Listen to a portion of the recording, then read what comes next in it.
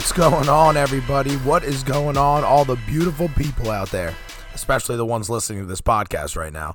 Welcome, first-time listeners. Welcome. My name's Cole Haight. This is the All In Man Cave podcast. To all the repeat listeners, you know who I am. You know what it is. It's the middle of the week podcast.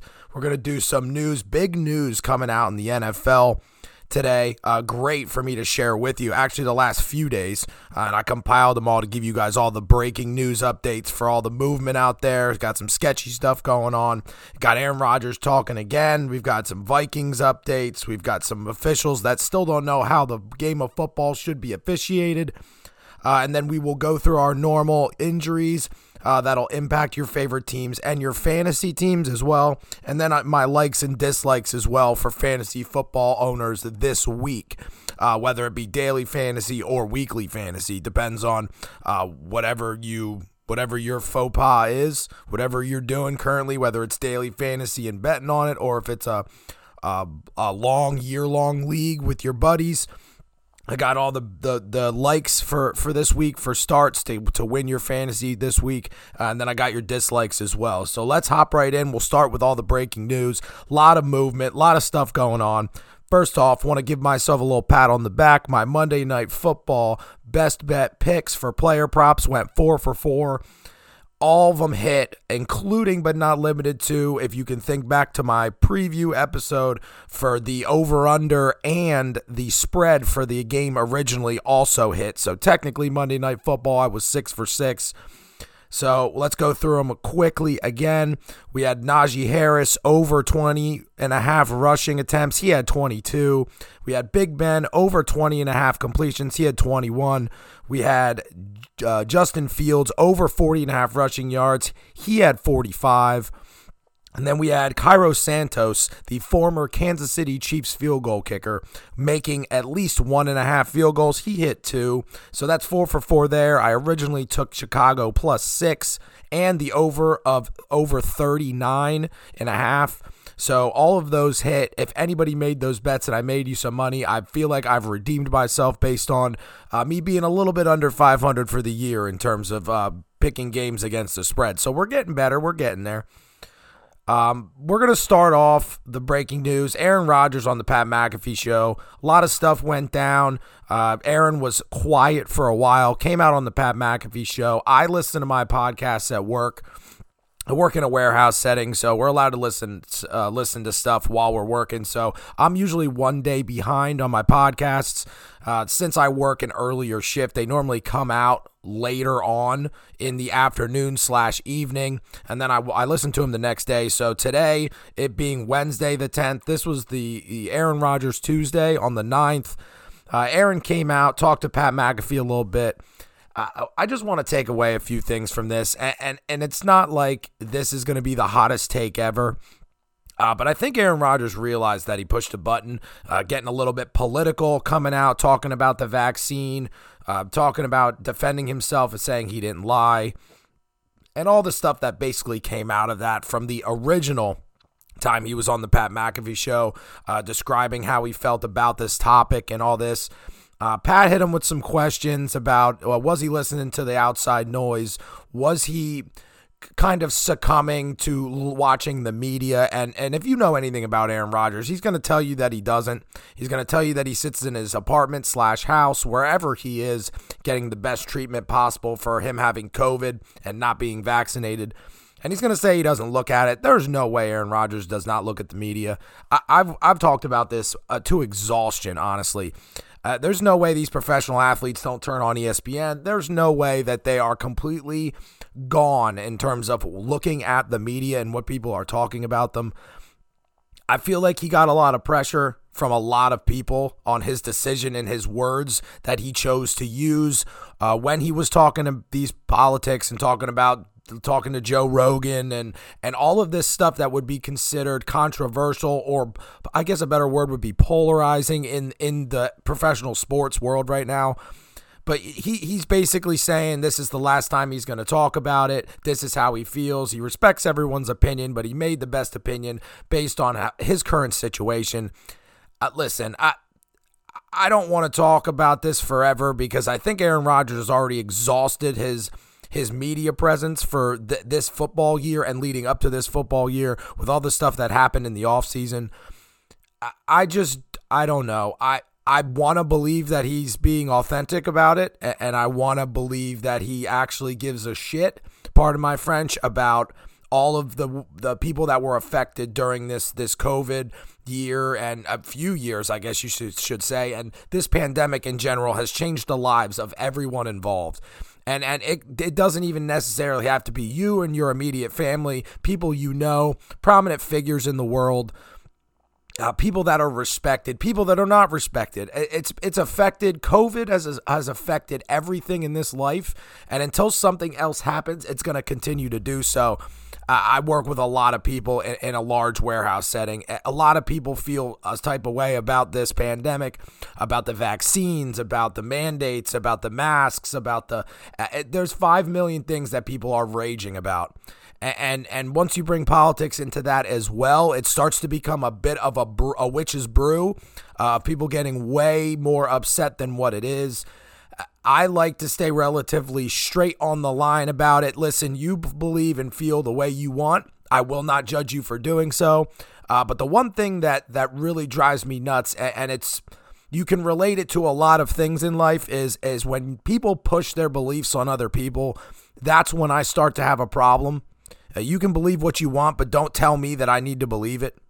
There needs to be like an autonomistic, I guess, if that's even a word. There needs to be something where people need to feel the way they feel, and they need to be respected to feel that way. And honestly, that's just what it needs to be. Like, you don't need to be judged. You don't need to push your beliefs on other people. You can feel the way you want. And honestly, in this day and age, no matter what you say, you're going to be judged for it. There's going to be people that 100% agree with you, people that don't, and then there's going to be people on the fence. So no matter what you say, you're never going to get the approval of everyone that you want, nor are you going to be hated by everyone that you thought would hate you for your response, your feelings, or what have you.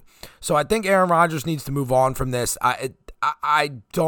Anytime sports figures talk about politics or anything that's not sports related to the sport they're playing or any sport in general, most of the time that gets captured, twisted, and then put back into the media in some way, shape, or form.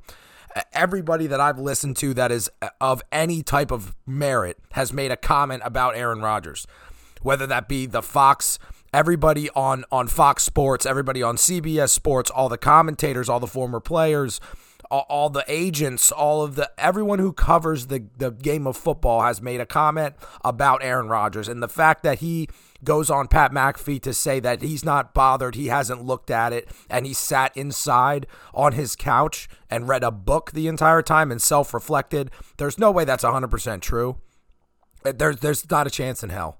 It's not a chance in hell that that's 100% true. He wants you to believe that. Aaron Rodgers is a good speaker. He's good at getting his way and talking his way out of a lot of things. He would probably be a decent car salesman or insurance salesman as well. But he knew, based on his response and what he was saying to a platform that was going to get a lot of watches, a lot of listens, he knew what he was doing. And now I think he didn't expect it to blow up this large, and he's trying to capture what is left of the respect people have for him after he was very biased in his comments. And that is the last thing I'm going to say on Aaron Rodgers. Next, Odell Beckham Jr. released from the Browns. He did clear waivers, which means no team claimed him off of waivers. Therefore, he could sign with any team. As of right now, he has not signed with any team. However, he is interested in 3 via Diana Russini, who is a very reputable source. She's been on multiple things that I've watched, has very good intel, very good reporter. He's looking at 3 teams, and we're going to talk through all 3 of them. So he's looking at the Saints, the Chiefs, and the Packers, and he's going to make a decision between the 3. I see an issue in 2 of these, and I see a better fit in 1. So to be honest with you, yes, the Packers are a situation where he would be successful, and the team is headed towards great things, especially this year. But Odell Beckham Jr. wants to be a number one wide receiver. Whether or not he still has that skill set or not, that's what he wants, and he will never get that in Green Bay. Davante Adams will always be the number one receiver, and when Aaron Rodgers is the quarterback, that he will always pick Davante Adams, and then when Aaron Rodgers leaves and Odell is stuck there, he is going to be in the same position he was in multiple times already in his career. Have a average to below average quarterback that can't find him, and he's going to get upset again. Moving on, the Chiefs. The Chiefs signed Josh Gordon earlier this season. He's been like non-existent. Yes, I would agree with most people that the Chiefs need a wide receiver too, similar to the Sammy Watkins of recent years, to take some heat off of Tyreek, to take some heat off of Kelsey, and to have another reliable target for Patrick Mahomes right now that's actually struggling. He's actually struggling to throw the football right now. Watched a decent amount of the game against the Packers. The Packers defense has been playing well, but for what reason, I still can't figure out. But he had players open, or at least a step open, that had space. He wasn't finding them. Made a good play at the end of the game to ice it, to get the W. But he's struggling right now. And yes, Odell will have success there. I just don't know how that fits into a scheme unless I'm not seeing everything that others are seeing. And the Chiefs are up near the top of the cap. They went out and spent a lot of money to revamp that offensive line. I know people restructured to get it. It would just be a weird signing for them. And then lastly, the Saints. I see this as the best option. Nobody knows what's happening with Michael Thomas. He pissed off the organization by not having a surgery 3 months ago when he should have had the surgery, but then waited so that he could have his off season and actually do what he wanted and then have the surgery. Had a setback. Now he's going to be out for the year. For the end of this year, that makes sense. They don't know what they're doing at quarterback. Trevor Siemian right now with Taysom Hill. It's similar if I had to compare it. So Trevor Siemian's not going to give you flashy stats. He's also not going to be terrible. Similar to the 2017 Minnesota Miracle year with Case Keenum. Case Keenum, that was his only good year as a professional. The rest of his years have been subpar or extremely subpar. He had a great tight end and two great receivers to throw to that were bailing him out on some of his throws. Got him through the season as well as a great defense. So, yes, the Saints can get by right now. Without Michael Thomas there, Odell fits in well. They only really have Traquan Smith and Marquez Callaway right now. Other than that, they're kind of limited at the position. So I see the Saints as the best location for him. However, I don't think the Saints, with the issues they have at quarterback right now, are a lock to go deep into the playoffs. Right now, they're at a decent record. They did just take a big loss to the Atlanta Falcons, which puts them a little bit farther back than they wanted. However, I see the Saints as the best target for Odell Beckham. I think he needs to call up the New Orleans Saints and say, listen, I want to be on this football team, because that's going to give him everything he wants, because he knows he's going to get his money. He's going to try and prove himself again as a number one target, and he might be able to do so by going to the New Orleans Saints. Next on the list, two big news outlets for the Vikings released this information. Dalvin Cook, the abuse, the extortion. There's rumors coming out about everything. His lawyer came out and spoke. So apparently one of his ex-girlfriends is actually a current U.S. Army general, or not general, I guess colonel, whatever you want to use, sergeant. Colonel, I don't remember exactly what she is in the Army, but she is. There was apparently abuse said by both parties, and then extortion on her end. The story is kind of insane, so we're going to go through a few of the things of the story. So apparently, from her side, she's saying that there was a physical abuse when the couple was having rocky terms for their relationship. She ended up getting thrown over a couch and hit into a table, broke her nose, broke her lip, what have you. And that's basically the domestic abuse that she has stated, that's given to us via the media. On the flip side, Dalvin Cook's lawyer has been very vocal on what his client, Mr. Dalvin Cook, as he would refer to him as, is saying that apparently there was some type of break-in The couple had broken up. He had heard the garage door come in. She enters, did not have a garage door opener, nobody knows how she obtained this. So they're saying it was stolen. Came in, pepper sprayed people that he had in his house, as well as him, held them hostage. She did have a gun. And then now basically is trying to settle this in court with money, which is basically extortion considering she's lying. He could have easily settled it. She's looking for a couple $1 million. He could have easily settled it, and this could be squashed. However, he really doesn't think he did it. And honestly, I don't know. I've seen a lot of these in the NFL. He said, she said, what is going on? How are they going to prove it? It's not something you want to hear, obviously, as a Vikings fan.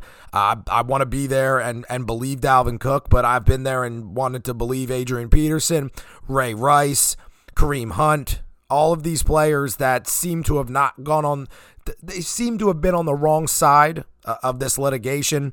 And for Dalvin Cook not to settle this and for him to fight it, it says a lot about his character, especially if he's not lying. If he is, it says another lot about his character.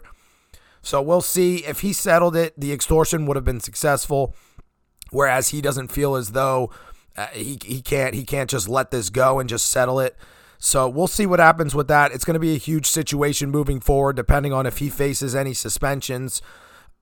As a Vikings fan, it seems like I'm homering into this topic, but for you guys out there, even for fantasy owners, daily fantasy, everything that Dalvin Cook means to everybody out there, not just Vikings fans, it impacts that team. It impacts that team a lot. And something else that impacts that team a lot is this COVID outbreak that the Vikings just had. Dakota Dozier, a former starting lineman, now backup, hospitalized with COVID-19, and he's vaccinated. There are 29 people on the team that are considered close contacts and will be getting daily tests, and that includes head coach Mike Zimmer. The 29 players are not named in the article that I was reading, but will have a huge impact, and this is probably one of the biggest COVID outbreaks that we've had this season, and it's similar to some of the ones that we had last season under the 2020 real COVID year when we had no fans and there were a lot of limitations. So we'll see what comes of this. The Vikings did have one of the lowest vaccination rates. I think they were just over 80% for the active 53-man roster. That does not include the practice squad. So we'll see what comes of this the next few days. We're going to see the tests come out and who's positive, who's not, who's in, who's a close contact, who's vaccinated. And we're going to see a lot of that. And coming into a game against the Chargers, it's going to mean a lot depending on how this happens. And it's going to affect a lot of the outcome of this game and whether the Vikings can win or not.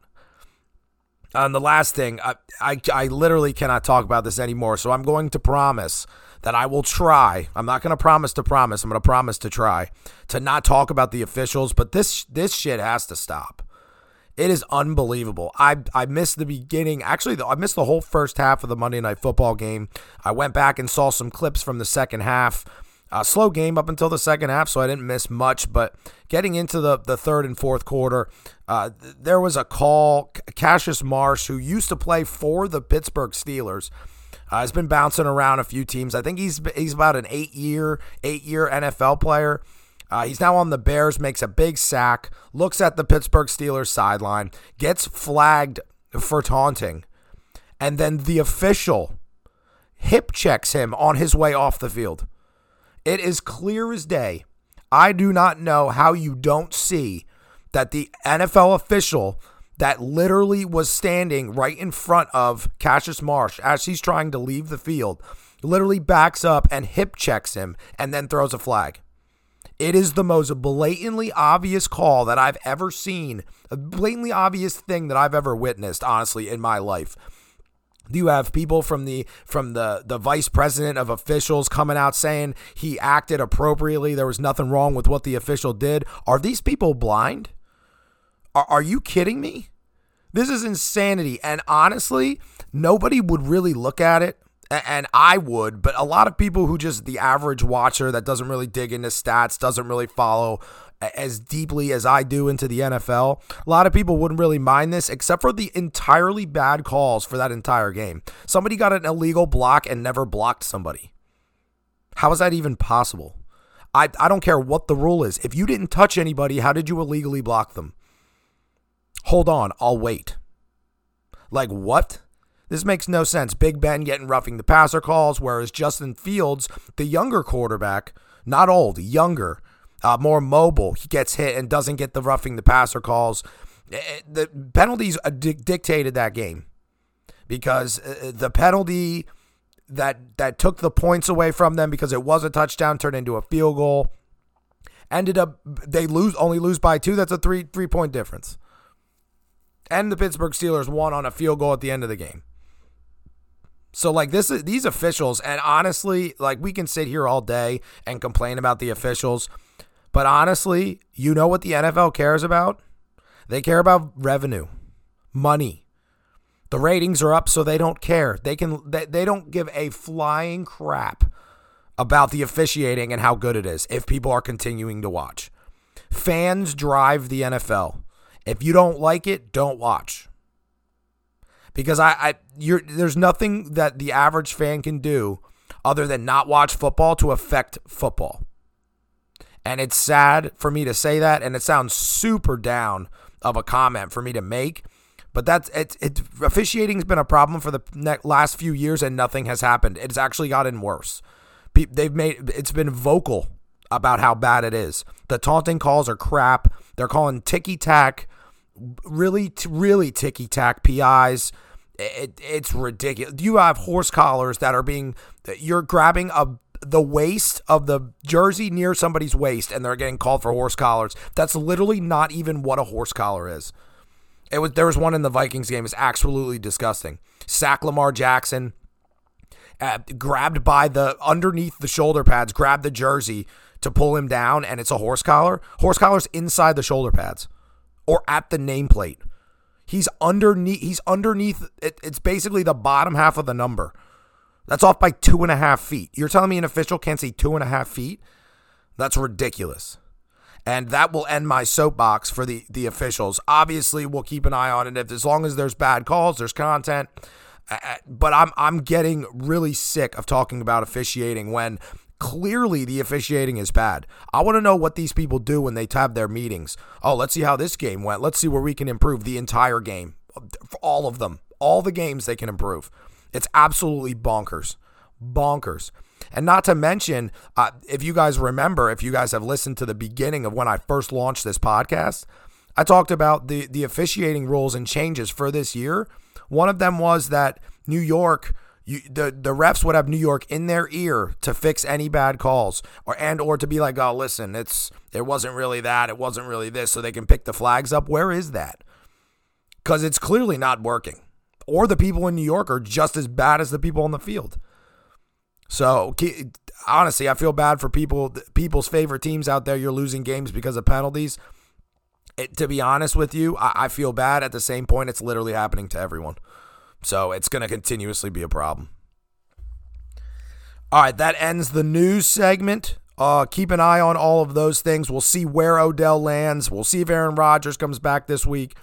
And we'll keep an eye on all of this Vikings COVID outbreak, Dalvin Cook, and the officials. So just an update, some breaking news, some stuff that you guys may have not read yet. Just wanted to bring you guys to light on that. But let's move into the injury segment. Like I tell you guys, I try and keep it to prominent players that might affect your personal team and or your fantasy football team. So we're going to start in Jacksonville. Trevor Lawrence, low ankle sprain. Got that low ankle sprain in the middle of that game against the Buffalo Bills. Left for a minute or two. Came back in. He is questionable this week. They'll see how he reacts to the treatment. Don't expect anything more than limited in practice. Because they do not want to risk him having a setback, since if you take Trevor Lawrence off that team, they're pretty much irrelevant like they kind of are now. So keep an eye. We'll see how don't expect to see anything above limited, but he's probably going to be up until a game time decision, maybe Saturday, until they officially say if he's playing or not. Next person, Patrick Surtain II. Always drove me nuts people had the second. Isn't that junior? I'm just confused, but we'll talk about that at a different time. The Denver Broncos corner, Patrick Surtain, he has a knee sprain. He's going to miss multiple games. It looks like he's going to need a lot of rehab for this knee sprain. He's going to need a lot of rest.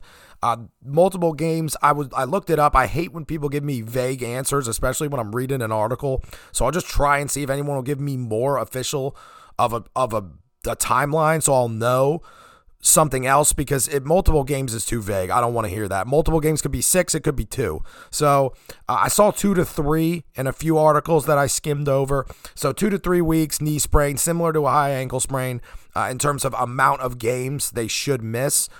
So we'll see what happens with Patrick Surtain. If he comes back quicker, obviously keep an eye on his practice schedule and anything coming out of Vic Fangio's mouth, which is their head coach. Next on the list, 2 New England running backs, which you would think would not be prominent enough to get on here. However, both impactful in terms of fantasy as well as impactful for any New England fan that knows they need to run the ball to be successful.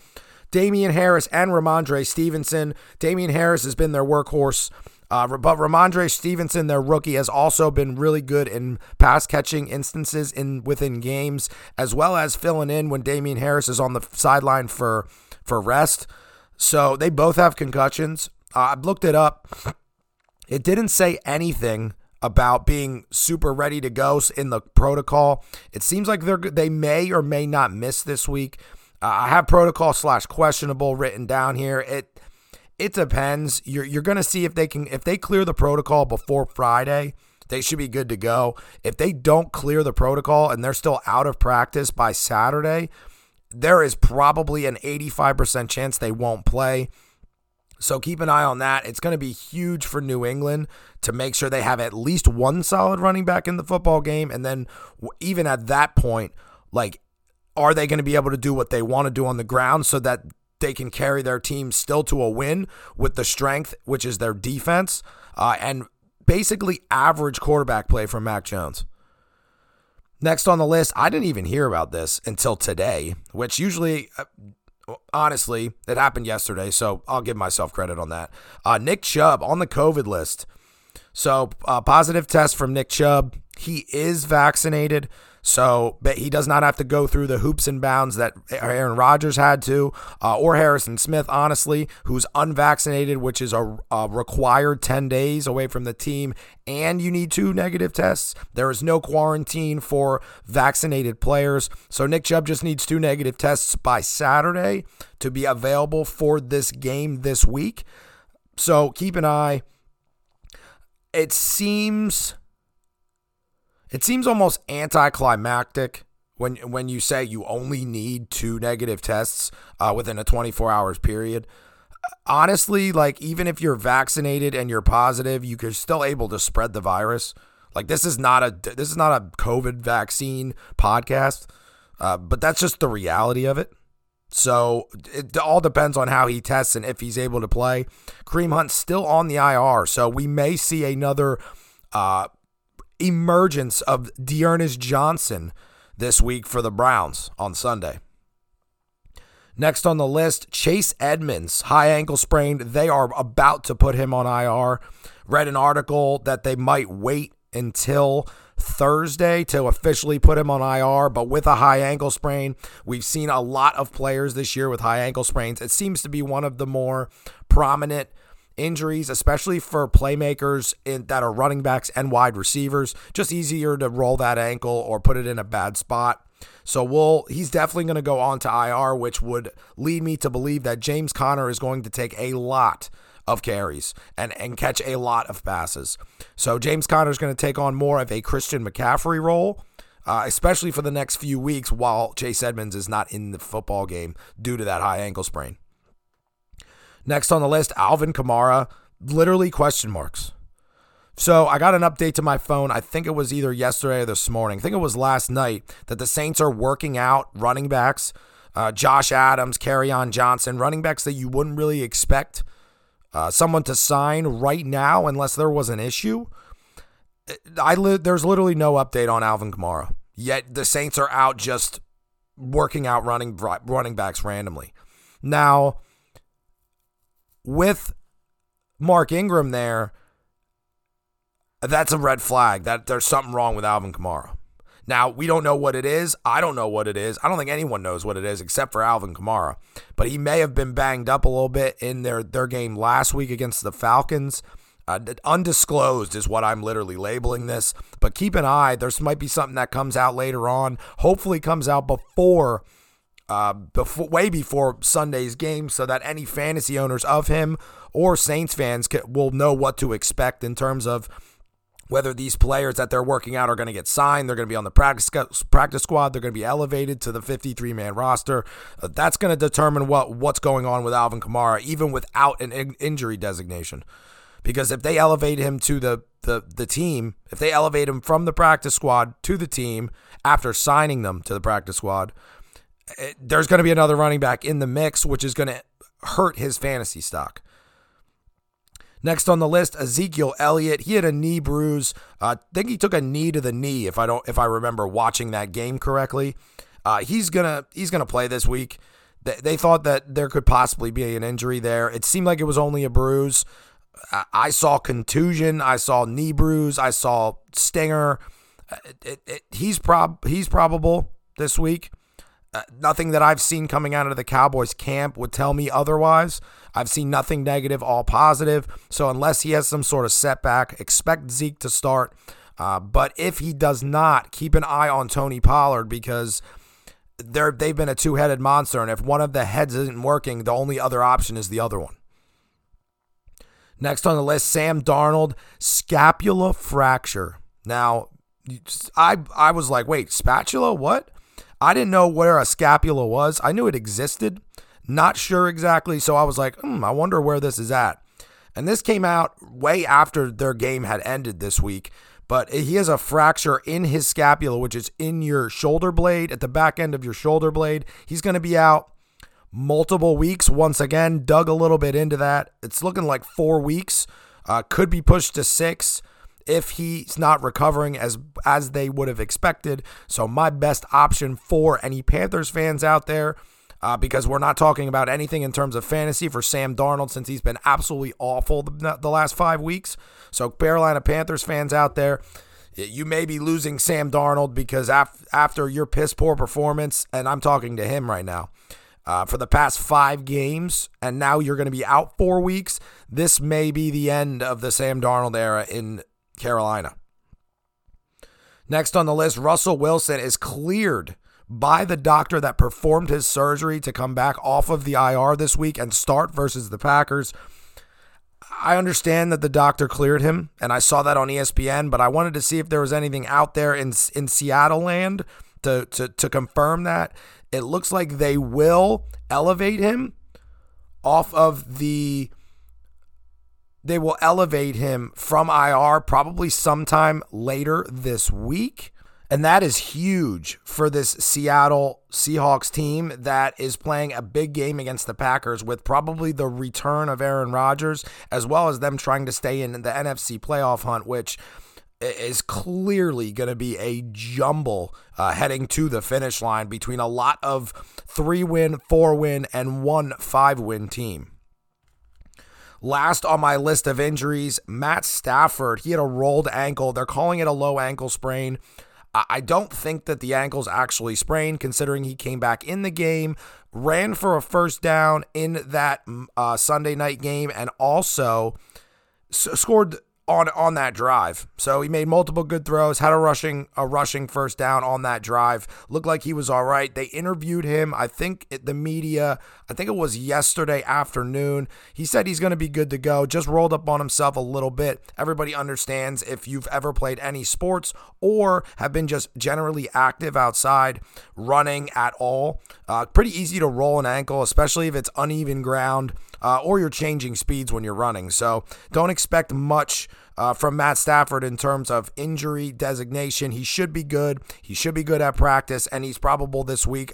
Obviously, I use the word probable because, honestly, everybody is probable, and there could always be a setback. All right, that will end the injury list for this week. Keep an eye on those people, like I always say.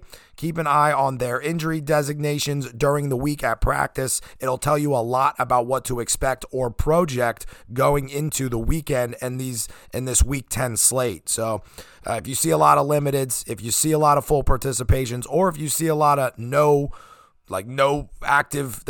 practice time at all, he's not doing any team drills, anything like that, you can project how they're going to play or what the percentage is for these players to start this week, either for your favorite team or your fantasy team. Speaking of fantasy team, we've reached the fantasy segment for Cole's likes and dislikes this week. I'm feeling pretty positive, so let's start with the likes. Number one for likes this week, Carson Wentz versus Jacksonville.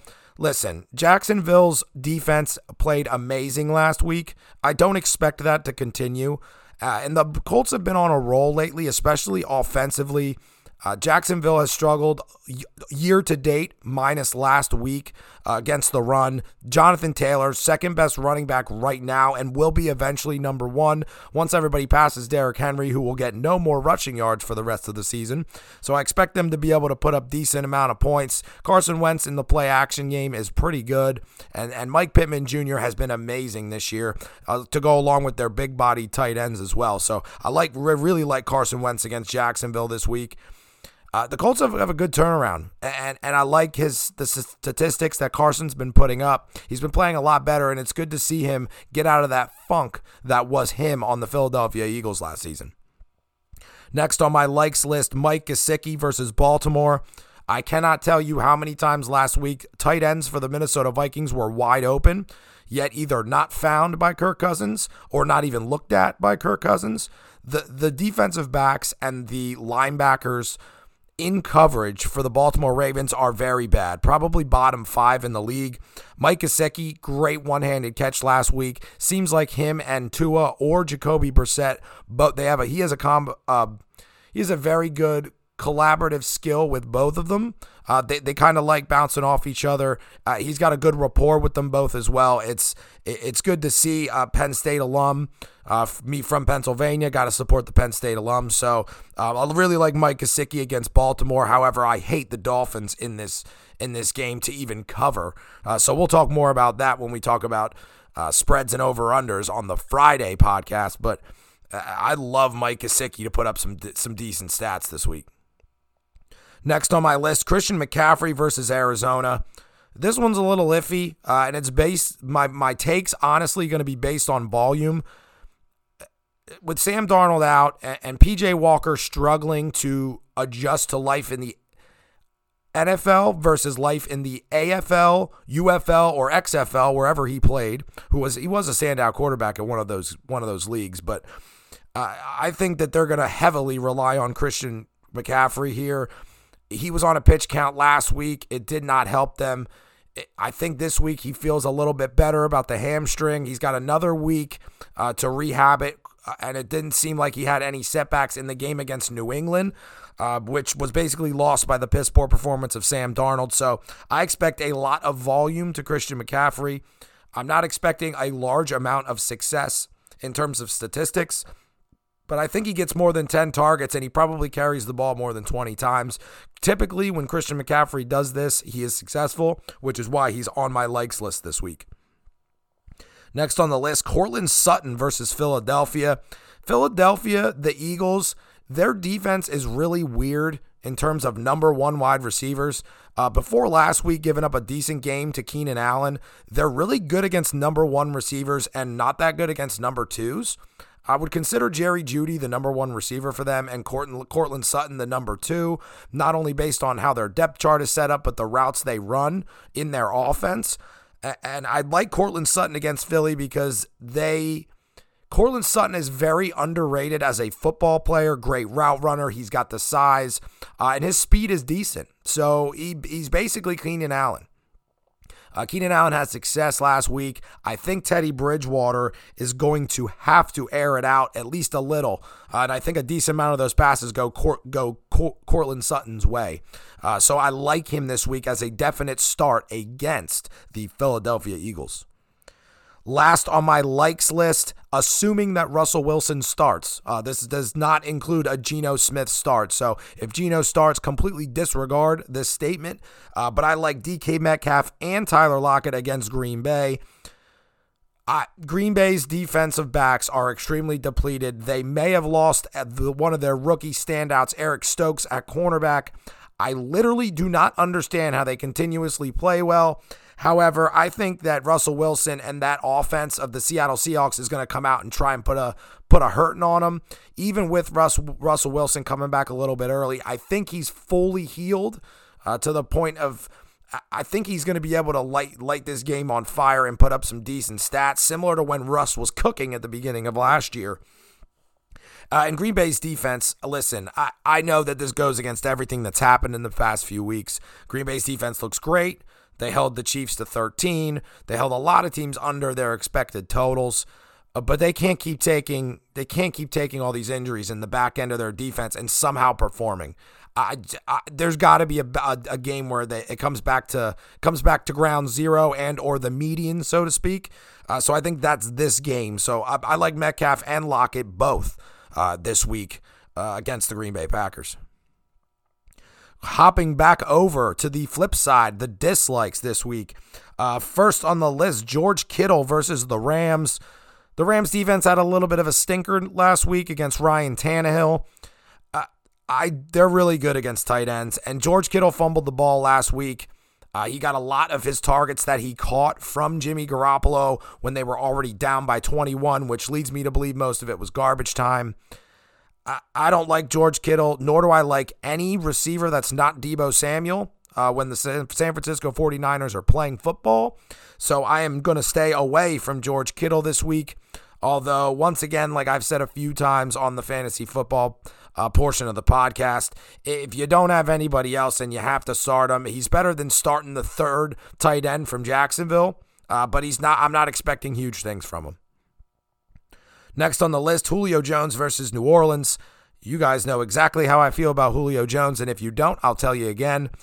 Awful this year. Awful. He's been off the field. You should have suspected that. As a Julio Jones follower, supporter, hater, or what have you, he's always dinged up. Hamstring's been an issue all year. Clearly, A.J. Brown is the number one target, and Ryan Tannehill is not going to try and light the world on fire for throwing for 400 yards. It just doesn't work because he's going to have to be in the shotgun too much, and he's not successful from the shotgun. So they're going to try again with their three-headed running back system that they have with Jeremy McNichols, Adrian Peterson, and Dante Foreman. So I expect a lot of rushes in that football game for them to try and key in on something. But the New Orleans defense is pretty stout, especially against the pass. So I think Julio Jones gets shut down here, nor is he probably 100% anyway, so I definitely wouldn't start him this week against New Orleans, especially with New Orleans trying to bounce back after that pretty bad loss against the Atlanta Falcons. Next on the list, Dallas Goedert versus Denver. I don't know what my hate is for all these tight ends, but Dallas Goedert, Denver's defense looked great against the Cowboys, and the Cowboys' offense does utilize the tight end a decent amount. So Dalton Schultz has been no slouch, especially when it comes to fantasy. But I don't like Dallas Goedert I don't like Jalen Hurts, and for reasons that he does not target a lot of people, nor does he throw the ball that often. So basically, volume is going to be my reasoning for not liking Dallas Goedert this week. Goddard is one of his two targets he likes to target in Devontae Smith and Goddard as well. But Jalen Hurts is he's not as accurate as he needs to be. And the Denver defense is pretty stout, especially holding the Cowboys to 0 points with 8 minutes left in the fourth quarter. And that offense is way better than the Philadelphia offense. Therefore, I do not like Dallas Goedert this week. Next on my list, as much as this pains me, I guess to say, Adam Thielen and Justin Jefferson versus the Chargers. God only knows what's happening with this COVID outbreak. We do not know if either of those players are involved in it, but the Vikings can't throw the ball down the field, nor are they even targeting one of the best wide receiver combos in the league. Kirk Cousins isn't even targeting them. I think Justin Jefferson has 9 targets in the last 2 games. That's absolutely ridiculous, especially when throwing a 50-yard touchdown to him on the first drive. He had, after that catch, that 50-yard touchdown catch, he had 2 catches and a rush on 3 targets. Unbelievable. The play calling is awful. Adam Thielen, 2 catches for 6 yards and a TD. I don't know. I don't trust Kirk Cousins to find this. I don't know if it's Kirk. I don't know if it's the play calling, and I don't know if it's a combo, which it probably is. But this team it looks terrible. The team looks terrible right now. And I don't trust starting either of these 2 players on this team until the Vikings can prove that they can call plays that are successful down the field, which is not happening. Last on my dislikes list is Leonard Fournette versus the Washington football team. Yes, Washington is bad, but their secondary is way worse than their front 7. The last few games, Washington has been pretty stout against the run. Leonard Fournette and the Tampa Bay Bucks do not run the football for success. They run to keep teams from keying in on their pass game. Their back end is weak sauce, and Tom Brady is lighting people on fire. So I don't think that Leonard Fournette's going to have a decent game. They're going to run him maybe 10 to 15 times just to try and keep the defense honest. But Tom Brady's going to have a big game through the air here. So I definitely 100% like any of the Tampa Bay wide receivers versus the running backs, and especially Leonard Fournette, who's probably going to get the meat of the carries, with Ronald Jones taking basically a back seat for basically the whole season so far. All right, guys, that is going to be the end of the midweek podcast for the All In Man Cave podcast. Thank you guys so much for listening. Going to have some more different segments for some of the upcoming podcasts. Going to get back our background music, which I love. I've listened to a lot of tracks to put that in there. So if you guys like it, leave a review, like, subscribe, anywhere you listen to podcasts. My Facebook posts for all you guys that are friends with me on Facebook. If you are not, please add me on Facebook, COLEHAY, D as in dog, T as in Tom. Add me on Facebook, shoot me a comment right on my wall. I think I'm going to make a Twitter pretty soon instead of a website. Instead of an Instagram page just for the podcast. I think I'm going to make a Twitter, post some stuff. Once I do that, I will let you guys know the links so that you guys can follow me on Twitter as well. But I'm going to make a page just for the pod, throw some stuff out there, make some little small videos. If anything happens during the week and it's not a day for me to release a pod, maybe release a video, ask a question, get some of you guys and get some of your opinions on the Twitter page. But in the meantime, please subscribe anywhere you listen to podcasts, whether it be Apple Podcasts, Google Podcasts, iHeartRadio, Spotify, or anywhere else you listen to podcasts. Tell a friend, tell a coworker, tell anyone who you think would enjoy my beautiful voice talking about sports, because I love talking about sports with you guys and I really enjoy it. So thank you so much once again. I will be back for the Friday podcast coming out with spreads, winners against the spread and over-unders on Friday as per the usual. So until Friday, hope you guys have a good rest of the night and a good rest of your week. So far, the work week, the life week, whatever it is, enjoy the sports, whatever you like, enjoy whatever's on, and keep loving it. Keep loving life, live it up. So thank you guys again. I appreciate it. And until Friday, later.